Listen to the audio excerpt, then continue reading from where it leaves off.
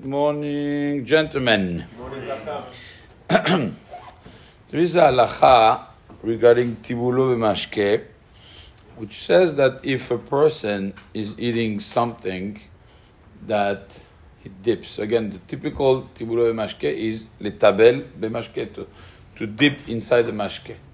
So let's say somebody has a dry pickle, a dry cucumber, okay? And he's going to dip it in olive oil. So he would need to do netilat yadayim. Beli beracha, without beracha. What happens if he is very careful to make sure that his hands don't come into contact with the liquid? So the halacha is that it will make no difference. The fact that it is wet will make no difference. Okay?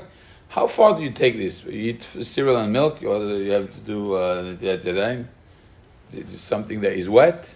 If you eat soup, you have to do netilat yadayim. What about if you drink wine? You have to do netilat yadayim.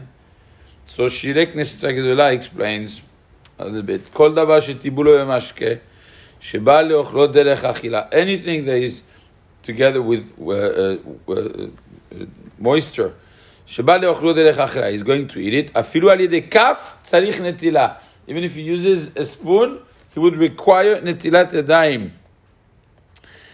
However, it's only when דבר שתיבול במשקה ודרכו לאוכלו על ידי כף ולא אביד אלילה בפירות עצמם שבתוך המרק, אין צריך נטילה כלל דומיה לשתיית היין. It's only when it's something that you normally use the hands and you don't use the kaf, you don't use a spoon, then the gezerah of tibul b'mashke applies even if you're not going to touch the liquid. But if the derech is to eat with a spoon, which means that you're not supposed to be touching the liquid. You're not supposed to be touching the food. So in that case, the gezerah of tibule mashke does not apply. Okay, so that's why I gave the example of a pickle that you dip in something. Usually, you do that with the fingers, finger food. So this finger food that you're going to dip, then you have a problem of tibule mashke. And even if you would use a spoon or a fork in that case instead of the hand, it wouldn't work.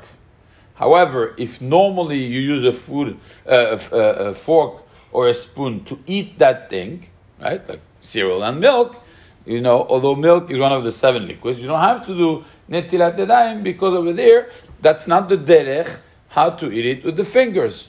So far, so good.